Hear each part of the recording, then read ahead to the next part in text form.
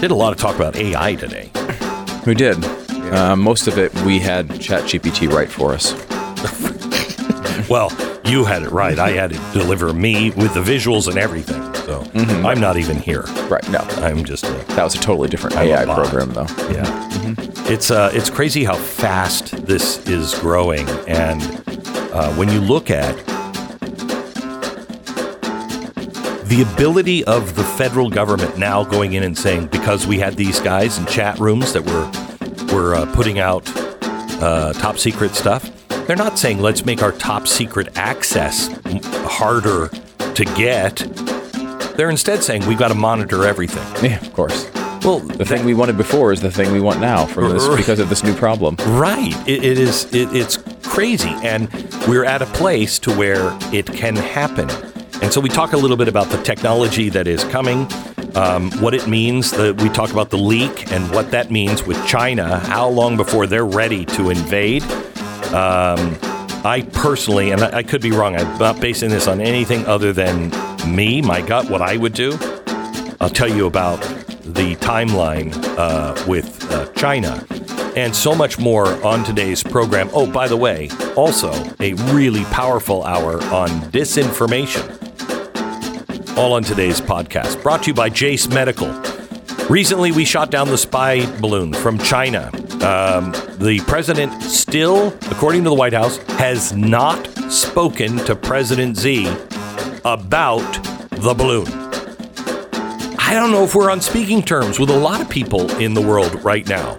And we have 18 of our 21 critical antibiotics coming from overseas. We don't make medicines anymore. They take Japan. We don't make the really high value and efficient chips anymore. They're all made in Taiwan. Life could change quickly. If our relationship changes with China, we're going to be in real trouble for antibiotics. Right now, Jace Medical is a great way to keep yourself prepared for the worst, or just even, you don't have to worry about running to the doctor and get antibiotics. You can treat a long list of bacterial illnesses with the 5 different courses of antibiotics. You also have a doctor on call for you. Don't get caught unprepared. Whether you're just going for a long vacation or just a vacation in the woods and you want to bring stuff with you, or you want to be prepared for something really bad, Jace Medical can help. JaceMedical.com. Enter the promo code Beck and get a discount off your order. It's Jace, J-A-S-E, medical.com.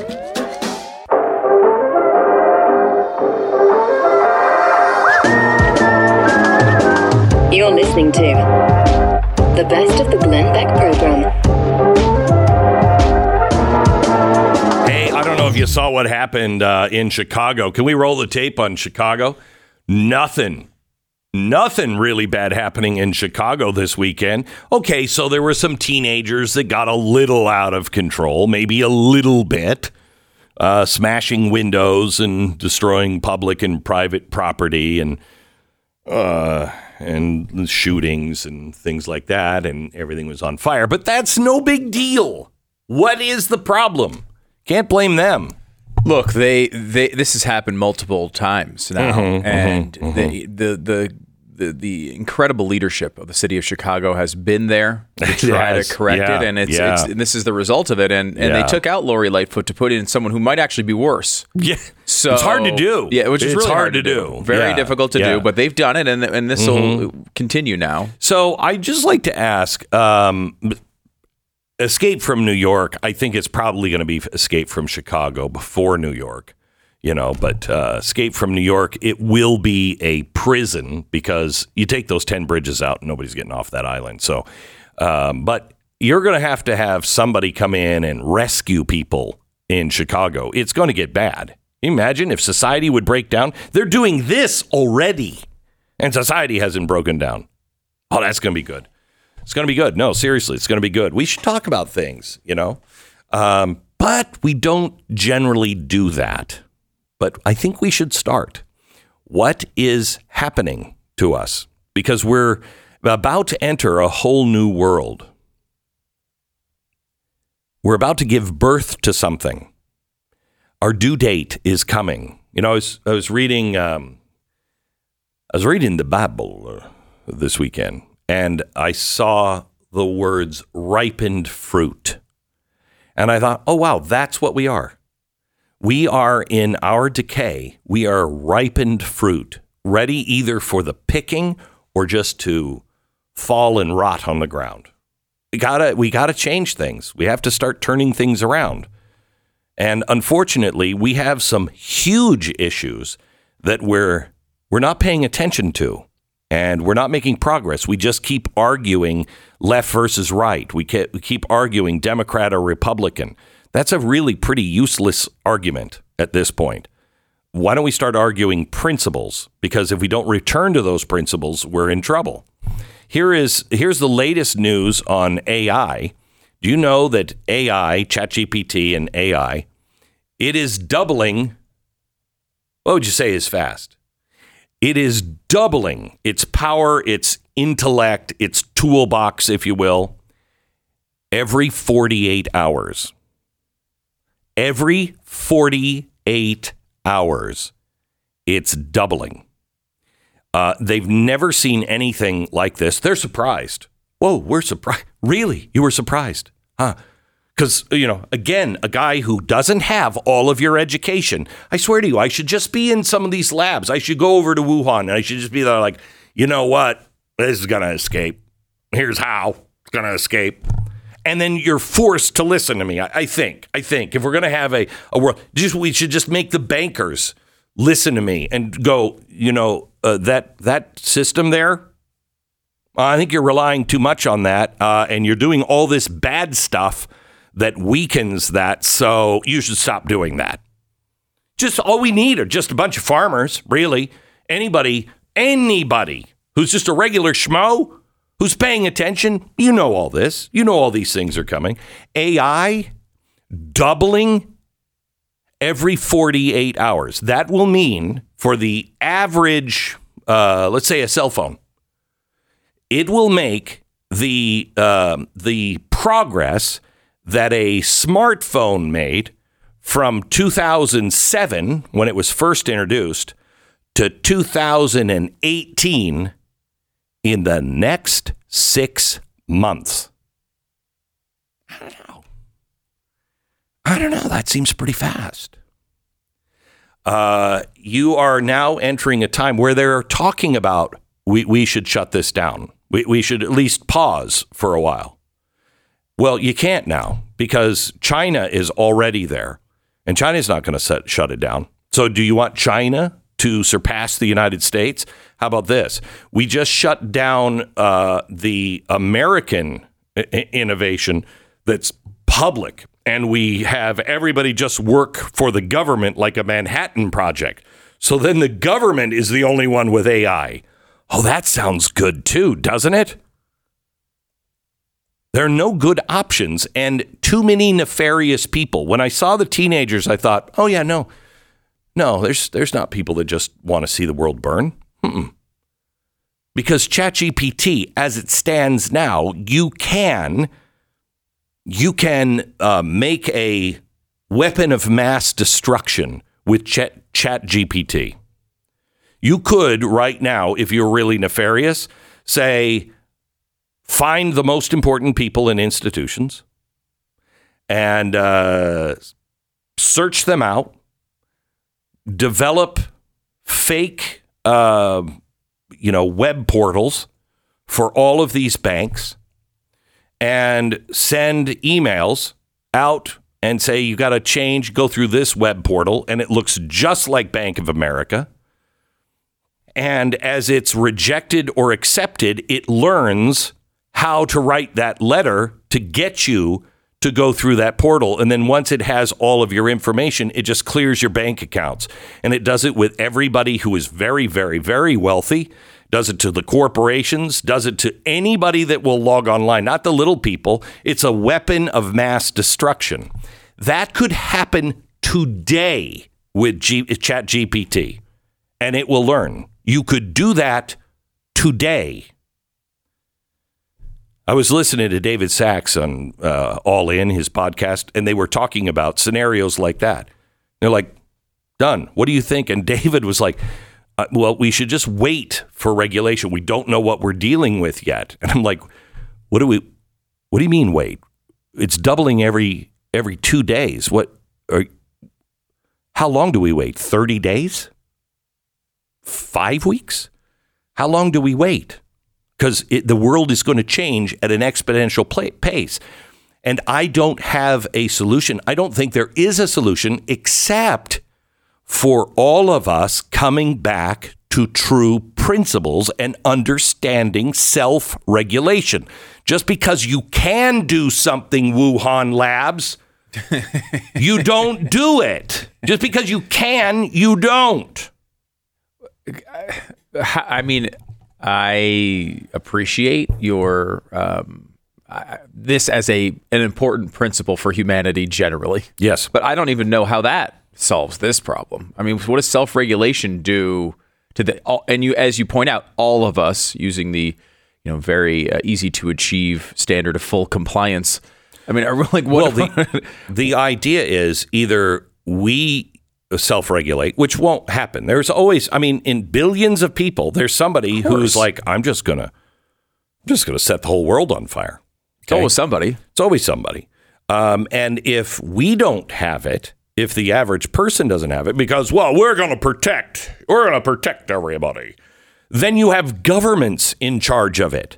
Like they're not going to enslave the world. All right, that's going to be terrible too. Yeah, horrible. This is bordering, I will be honest, on one of those problems, and there's a few of them out there that just feels so big that I just kind of throw my hands up and don't care about it anymore.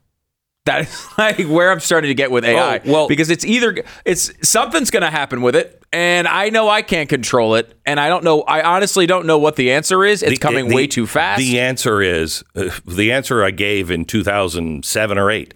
Unplug from the system. Make sure that you're not reliant on giant systems. I read an interesting manifesto by a guy who lived in a shack who recommended the same thing. Right? I'm starting to wonder.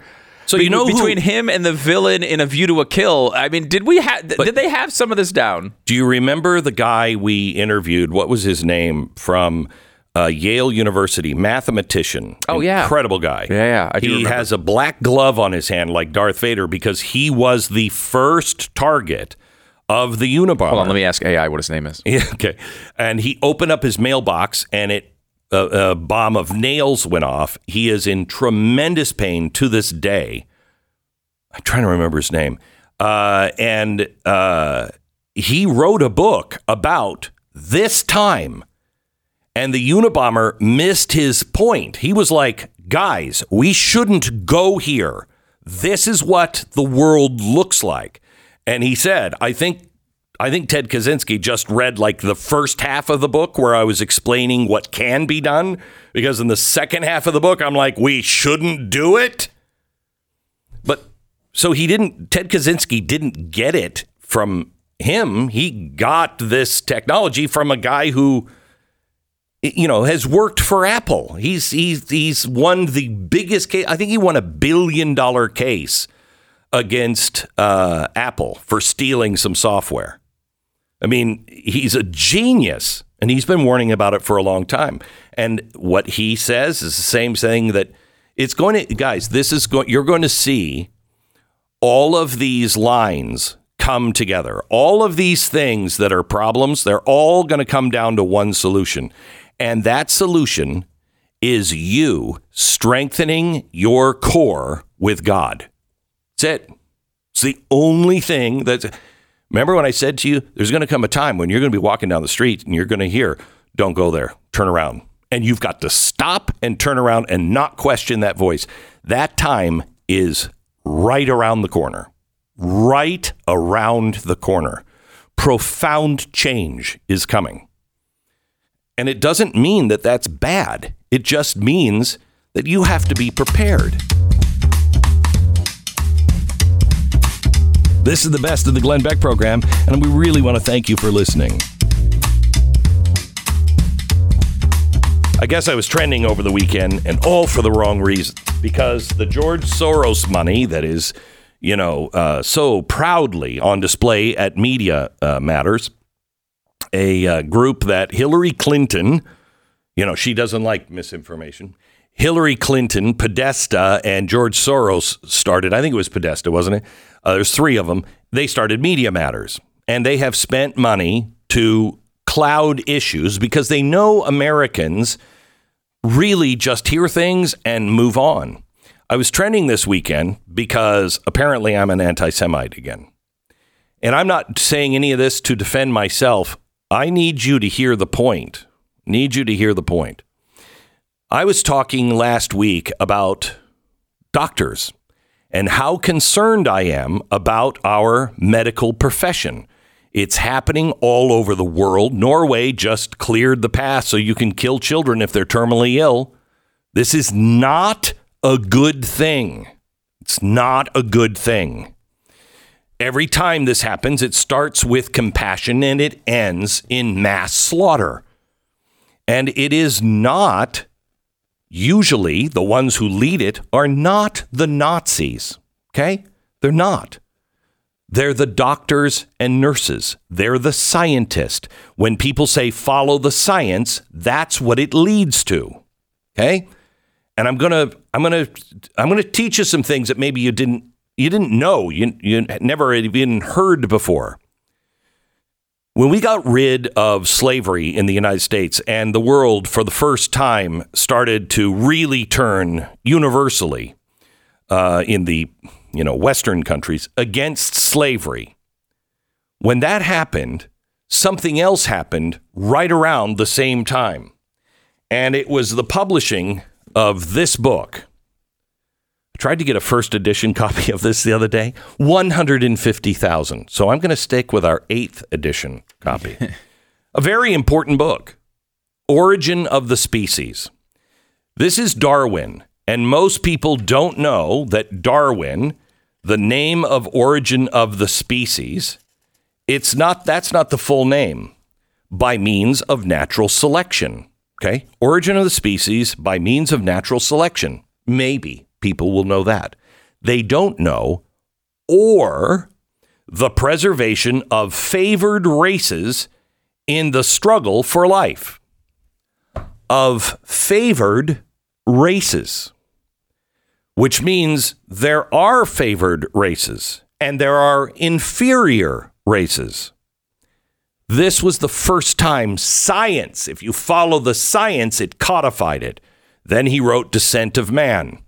And in that, he makes it even more clear that there are inferior races.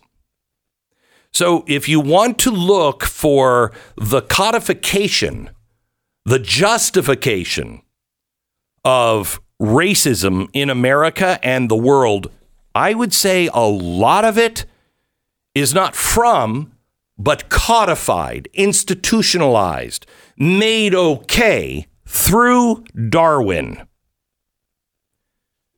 Because he teaches us favored races. Okay. So what happened from there? Well, the American institutions and the German institutions of higher learning, again, the scientists, the doctors, the anthropologists, the psychiatrists, they all embrace this. And they're like, well, if there's favored races, we've got to get rid of the undesirable races. Okay. The other was, maybe we can speed up the transition and make everybody part of that favored race because, science stuff. So I said last week that it wasn't the Nazis that were killing the people in the Holocaust. It was the Nazi doctors that were doing it. And I saw a post somebody sent to me and said, Glenn, you should see where were their uniforms? If they were not just doctors, they would have had uniforms. And I'm like, have you ever looked up Joseph Mengele? He was a famous doctor. He's wearing a uniform. I mean, they were high up in the SS. But also, too, my understanding, at least of your, certainly in the context, it seemed that you were indicating at the beginning, right? Like, you're not saying, I mean, after a while, they expanded these practices. The ones who brought this. Let me just explain. Now, I'm going to use and I'll tell you what I'm using later, but just for this demonstration, I'm using what some people might think is a sketchy source. Okay. Oh, great. But no, but good, hear me That's out. a good way to right. I'm guarantee somebody is going to complain. They go, that source, that's not. But I'll tell you about that later. Joseph Mengele, one of the most I'm reading from this website. Joseph Mengele is one of the most famous figures in the Holocaust. His service at Auschwitz and the medical experiments he conducted have made him the most widely recognized perpetrator of the crimes committed in that camp. Because of his infamy, Mengele has been the subject of numerous popular books, films, and television shows. Many of these portrayals distort the real facts of Mengele's crimes and take him out of his historic context, and they portray him as a mad scientist who conducted sadistic experiments with no scientific basis. Now, that's an important phrase, isn't it? People remember him as a crazy. He wasn't. The truth about Mengele is more disturbing. He was a highly trained doctor and medical researcher, as well as a decorated war veteran. He was respected in his field and worked for one of the leading research institutions in Germany. Much of his medical research at Auschwitz supported the work of other German scientists. He was one of dozens of biomedical researchers who conducted experiments on prisoners in Nazi concentration camps. And he was one of a number of medical professionals who selected victims to be murdered in the gas chambers of Auschwitz. Okay? Mengele acted, listen carefully, now it's a sketchy source, Mengele acted within the norms of German science under the Nazi regime. His crimes represent the extreme danger posed by science when it is conducted in the service of an ideology that denies the rights, dignity, and even humanity of certain groups of people.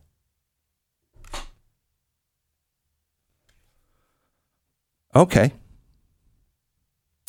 So they were doing experiments, these doctors, just in the camps. This is late. They're doing these experiments, and they're doing experiments as physicians on sterilization, how to treat infertility. Also, they were doing drug trials for Bayer and IG Farben. So Bayer aspirin, those people were paying these people for research for new drugs. Okay. Mengele did not actively support the Nazi Party before it came to power. However, in 1931, he joined the Stahlhelm, the paramilitary of another right-wing party, the German National People's Party. Mengele became a member of the Nazi SA when it was absorbed into the Stahlhelm in 1933, but he ceased his activity in the Nazi Party in 1934. During his university studies, however, Mengele embraced racial science. What is that, Stu? What is, again, what I'm trying to remember, what is the basis of racial science? I don't know. Is there a subtitle of a particular book that might point to that answer? Like Favored Races or something? I can't think of one. He believed that Germans were biologically different and superior to members of all other races. Racial science was a fundamental tenet of Nazi ideology. Hitler used racial science to justify the forced sterilization of persons with certain physical, mental, and physical deformities. The Nuremberg race laws, which outlawed marriage between Germans and Jewish, Black, and Romani peoples, were also based upon favored races.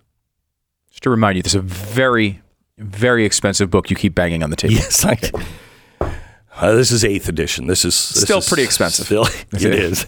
In 1938, Mengele joined the Nazi Party and the SS in his work as a scientist. He sought to support the Nazi goal of maintaining and increasing the supposed superiority of the German race. Mengele's employer, not the German Nazis. his employer and mentor, Dr. Virtuer, he was working at a clinic, and I'll tell you the name of that here when I get to the sources, also embraced biological racism.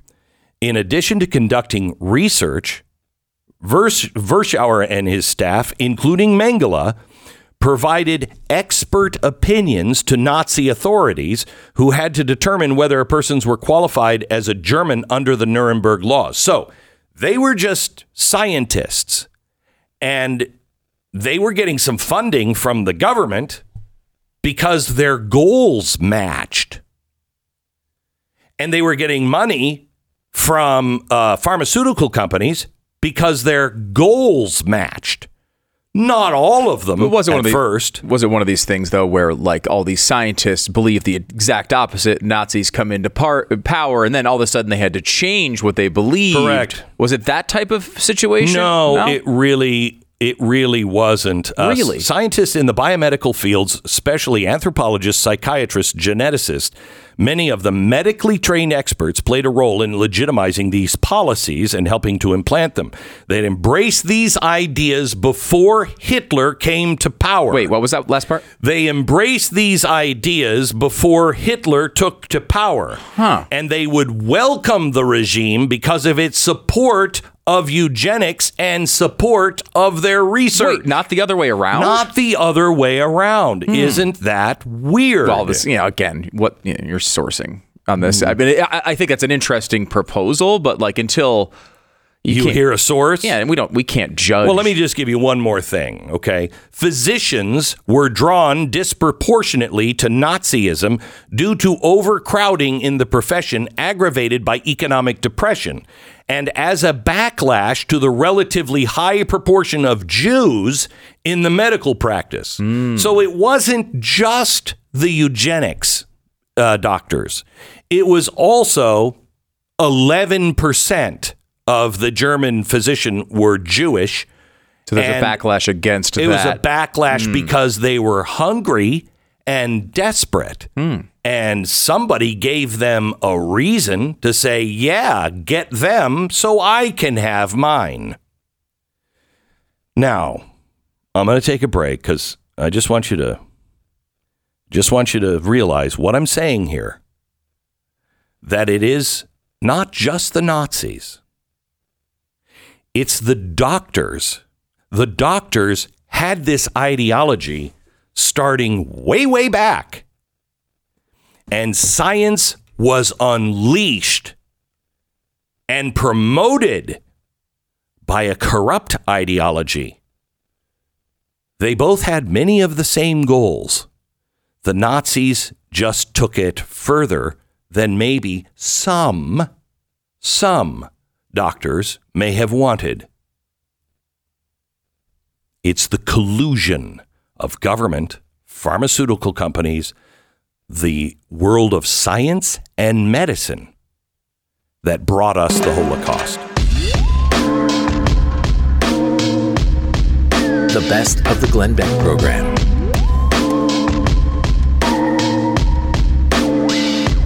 Josh, welcome to the program, sir. How are you? Great to be back. Thank you. We were just talking about this particular leaker.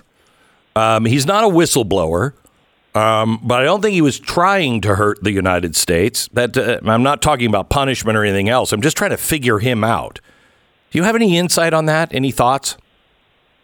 Right. I mean, listen, as someone who has been on the receiving end of leaks for 20 years, there's basically four motivations. One is that you're trying to vanquish your enemy. One is that you're trying to promote yourself.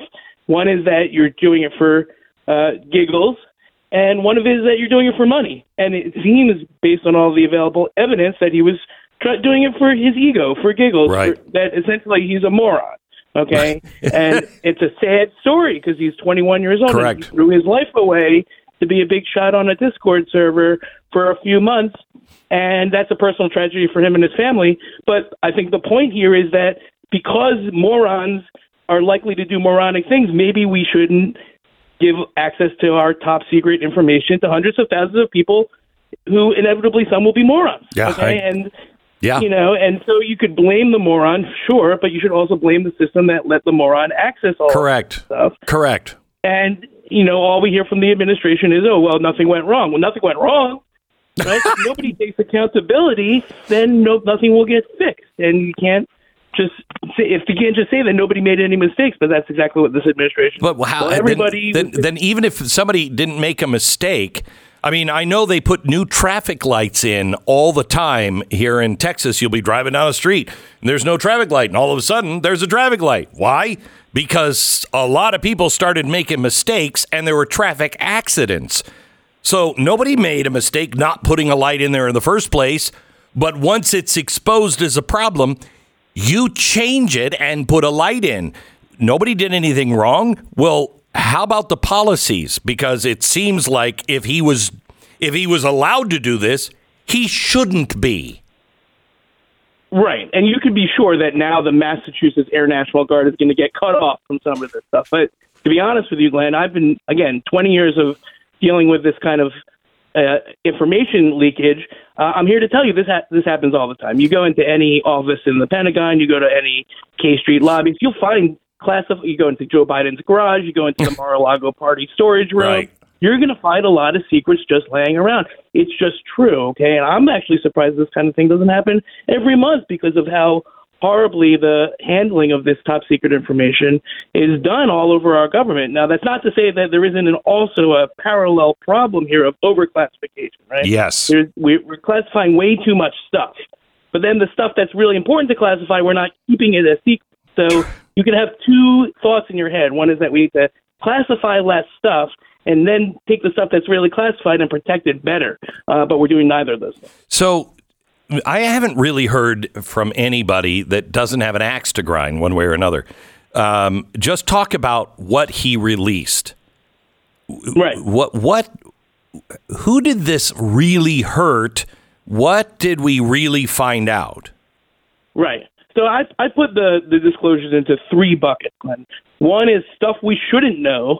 One is stuff we should have known about, and one is stuff that we already knew about. I'll explain what I mean. Stuff we shouldn't know, right? When we're spying on top Russian leaders, when we have a mole at the top level of the government of our enemy, that should stay secret, because once Correct. you blurt that out into the world, that guy gets killed, we lose our source, and our country's security suffers. Let me make it very simple for everybody. The first rule here, stuff we shouldn't know, that's the knock list that Tom Cruise protected in Mission Impossible #1. Just saying. Right. All right. Right. So that's bad. He should not have released that stuff. Then there's the stuff that we should have known about. This is what I reported on, Glenn, that China has tested a new hypersonic missile that can defeat our aircraft carriers and our missile defense. In other words, we spent 30 years building aircraft carriers and missile defense, and the Chinese built a missile for a 100,000th of the price that makes those things obsolete. That seems kind of important for people to know. Why were we hiding that? That was in the documents. I brought that out. I think there's a lot of stuff in the documents that American people should know, because it reveals that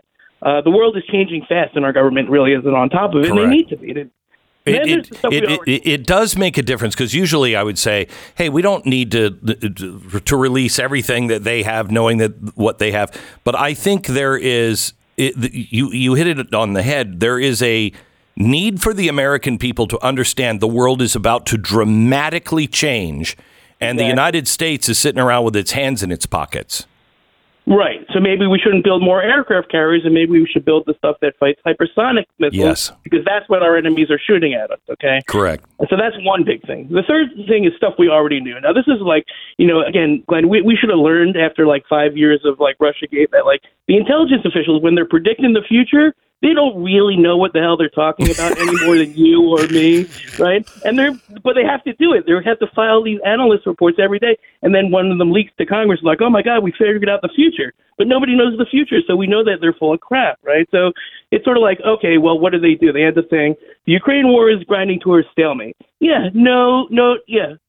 I got it. I know where you're going. China has enough missiles and planes to bury Taiwan under a pile of rubble before they can do it. That was today's story. Taiwan can't defend itself from China. Guess what? That's true. It's obvious. Everyone in China knows it. Everyone in Taiwan knows it. So the fact that it got leaked from a document by a bunch of analysts who are probably reading the paper doesn't really bother me. So that's the third. It's like Correct. stuff that everybody knows. And I think there is something that, I have no access to secret information, but I think it fits into this category. We have no real ability to fight a war with China, especially in Taiwan. We have no ability. We don't have the supply chain. They could overwhelm us with drones from China. Just knock us out of the sky with drones like crazy. We're not prepared. So all this talk about a buildup of war with China should be really concerning to the American people when you learn they have missiles like they have, hypersonic missiles, and we're not prepared just in a supply line for anything that happens in Taiwan. But nobody's talking about it. Well, Glenn, I 100% agree with you, because I was in Taiwan in November, and I went to the front lines of the defenses, and I found something that shocked me, that the front lines aren't really there, that it doesn't exist. The Taiwanese know that they can't defend from an invasion. And guess what? Our intelligence community knows that we can't defend from a Chinese invasion. And yeah, we're telling ourselves a story in Washington about some sort of fight over Taiwan that doesn't match the reality. Now, there's two things you could do about that. One is you could just admit it and say, okay, well, Taiwan, you guys are on your own. I guess we'll just give all of our semiconductors, to the Chinese and see how that goes. Or you could fix it. In other words, you could give them the stuff that they need to defend themselves and move our stuff closer to Taiwan to make our deterrence more credible. All right. Now, those are two legitimate arguments, but what we're doing is the worst of both worlds, because we're pretending that we can defend Taiwan when we actually know that we can't. And they know we can't. They know we can't. We know it. They know. And the Chinese know it, right? So they're not deterred. And this is the problem that we made with Putin, is we told ourselves that Putin was deterred, and he wasn't. And we know he wasn't, because he invaded. So what are we going to wait until that happens again? Or are we going to learn that lesson and decide that if we care about these countries and if we're going to make a commitment to defend them, and again, you may say, okay, well, we shouldn't commit that if we can't back it up. Fine. All I'm saying is if we do commit it, then we should back it up. Absolutely. Yes, absolutely. We can't bluff our way through and then fold. We have to back it up, but we're not preparing for any of that. And how far do these missiles fly? And they're hypersonic, which I've just heard last week or the week before that we now have one, but I don't know if I believe that. This is a hypersonic, which makes it almost impossible to take down, right? Right. It's hypersonic, which means it flies faster than sound, but it's also a hypersonic glide, which means you can maneuver it. So when we shoot up the missile defense, all we have to do is maneuver around it. And we can also they can also maneuver it to hit our aircraft carriers, basically as far as Guam. Half the Pacific is now, no entry for our aircraft carriers if they decide to use these things. That's a huge problem for Taiwan, but not just for Taiwan, for the entire South China Sea. They're basically taking over Asia while we're sleeping, okay? And now I'm not saying that we should buy hypersonic missiles to fight hypersonic missiles. I'm saying that we should buy the things or build the things that defend against hypersonic missiles. And so it's complicated, and you have to think ahead of your opponent. But right now they're thinking ahead of us. And the scenario is that if China, I heard you talk about the timeline, right? The timeline for me is they'll go when they're ready. Okay? Yeah. They're not ready. That's why I don't think they can go this year or next year. Sure, they'd rather do it on a Biden watch than on a Republican watch, but they're not ready yet. So if you think about it, they'll probably get ready in about 3 or 4 years. That's the best guess. And we don't know who's going to be president then, but that's our timeline to prepare. Oh, that would be a dream come true if that's true. And my sources tell me that they don't have the landing vehicles to be able to do an invasion like that. They could clearly wipe everything out and defeat us, but they don't have all of the things they would need to really take that island. Is that so, Glenn? Yes, that's right. But there's 3 things that the Chinese are doing. One is to prepare the invasion force, which will take 3 or 4 years. The second is to prepare economic resiliency. They saw the Putin sanctions and said, not for us. Why do you think they're going around the world changing all of their business agreements out of U.S. dollars? Mm-hmm. That's because when they attack, they don't want to be sanctioned. So they're actively trying to protect themselves from sanctions. That's number 2. Number 3 is they're building 1,000 new nuclear weapons. Why are they doing that? Why are they building 400 missile silos in the middle of China and then 1,000 nuclear warheads? There's only one reason. It's to threaten to attack us if we defend Taiwan. They're building a nuclear deterrent an economic resilience and an invasion force. And all those things coalesce around 2027. And we don't know who's going to be president here. We don't know who's going to be president in Taiwan, but we do know who's going to be president in China. That's the president for life, Xi Jinping. And he wants to do this, and he's going to do this one way or the other. In other words, he might not even attack. If he can get us to not care and get the Taiwanese to switch governments to a pro-China government, then he'll do it without attacking, and he'll just politically and economically. That's actually better for him, but he reserves the right to attack. So we have to prepare for that, but not only focus on the military part. We have to focus on the economic coercion, the political interference, the cyber warfare. This is how the autocrats wage war. It's not just guns and missiles and throwing recruits at the problem. They're waging a multi-front hybrid warfare, and we're not sophisticated enough to deal with that, but we need to. So, Josh, one more question on this China thing, and this is this is probably crazy, but if I were president, or somebody in the planning room, if there is one anymore, that it would be saying, okay, we got to do everything we can to get some very high tech, the best of the best chip factories here in America. We've got to do everything we can to attract so we can get that high end chip making ability happening here in America as quickly as we can. And then, honestly, the only thing I would do if they, took Taiwan is, I hate to say this, but I would blow up those chip factories because that's really what they want. Right. Okay, so Glenn, I can't lie to your audience. I have to be honest. I just can't help it. We just took our best chance to build the next generation of semiconductor factories in the United States, and we flushed it down the toilet. You've heard of this CHIPS bill. It was the first time Congress ever did anything in a bunch of years. And what they did is they spent $50 billion to subsidize the semiconductor industry to build not the latest chips, to build basically the second-tier chips, okay? And we got enough of those. We can make those. We can make those. I mean, we need those too, but I know, it doesn't really get at that problem. Now, I saw Tsai Ing-wen, the president of Taiwan, when she was in town, and they asked her, okay, well, you guys make the best chips. Can we make them here? And she said, listen, it's not possible because we spent 40 years setting up the supply line in the factories, and you can't just pick up all of that stuff and just move it across the world. It doesn't work that way.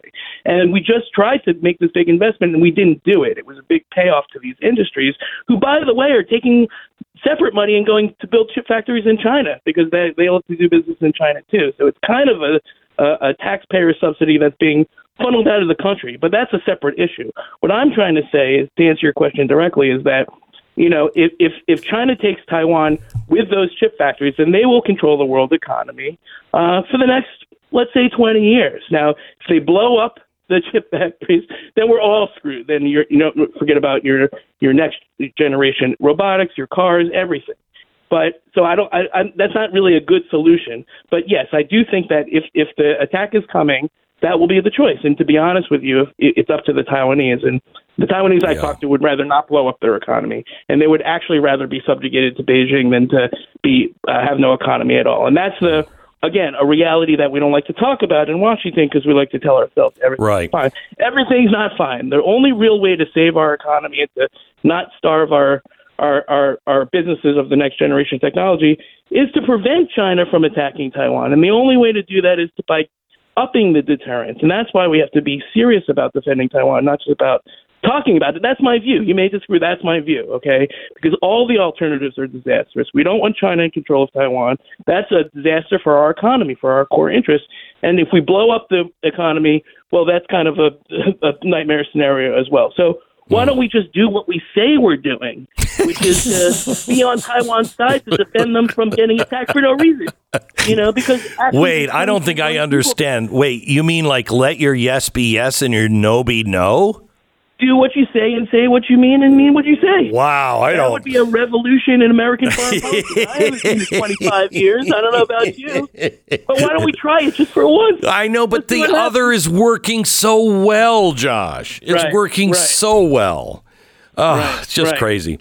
Josh, thank you so much. I appreciate all your analysis and your hard work. Josh Rogin, the name of his book is Chaos Under Heaven, and it talks all about China and what we're really facing. Josh Rogin, you can follow him. He is a columnist for The Washington Post.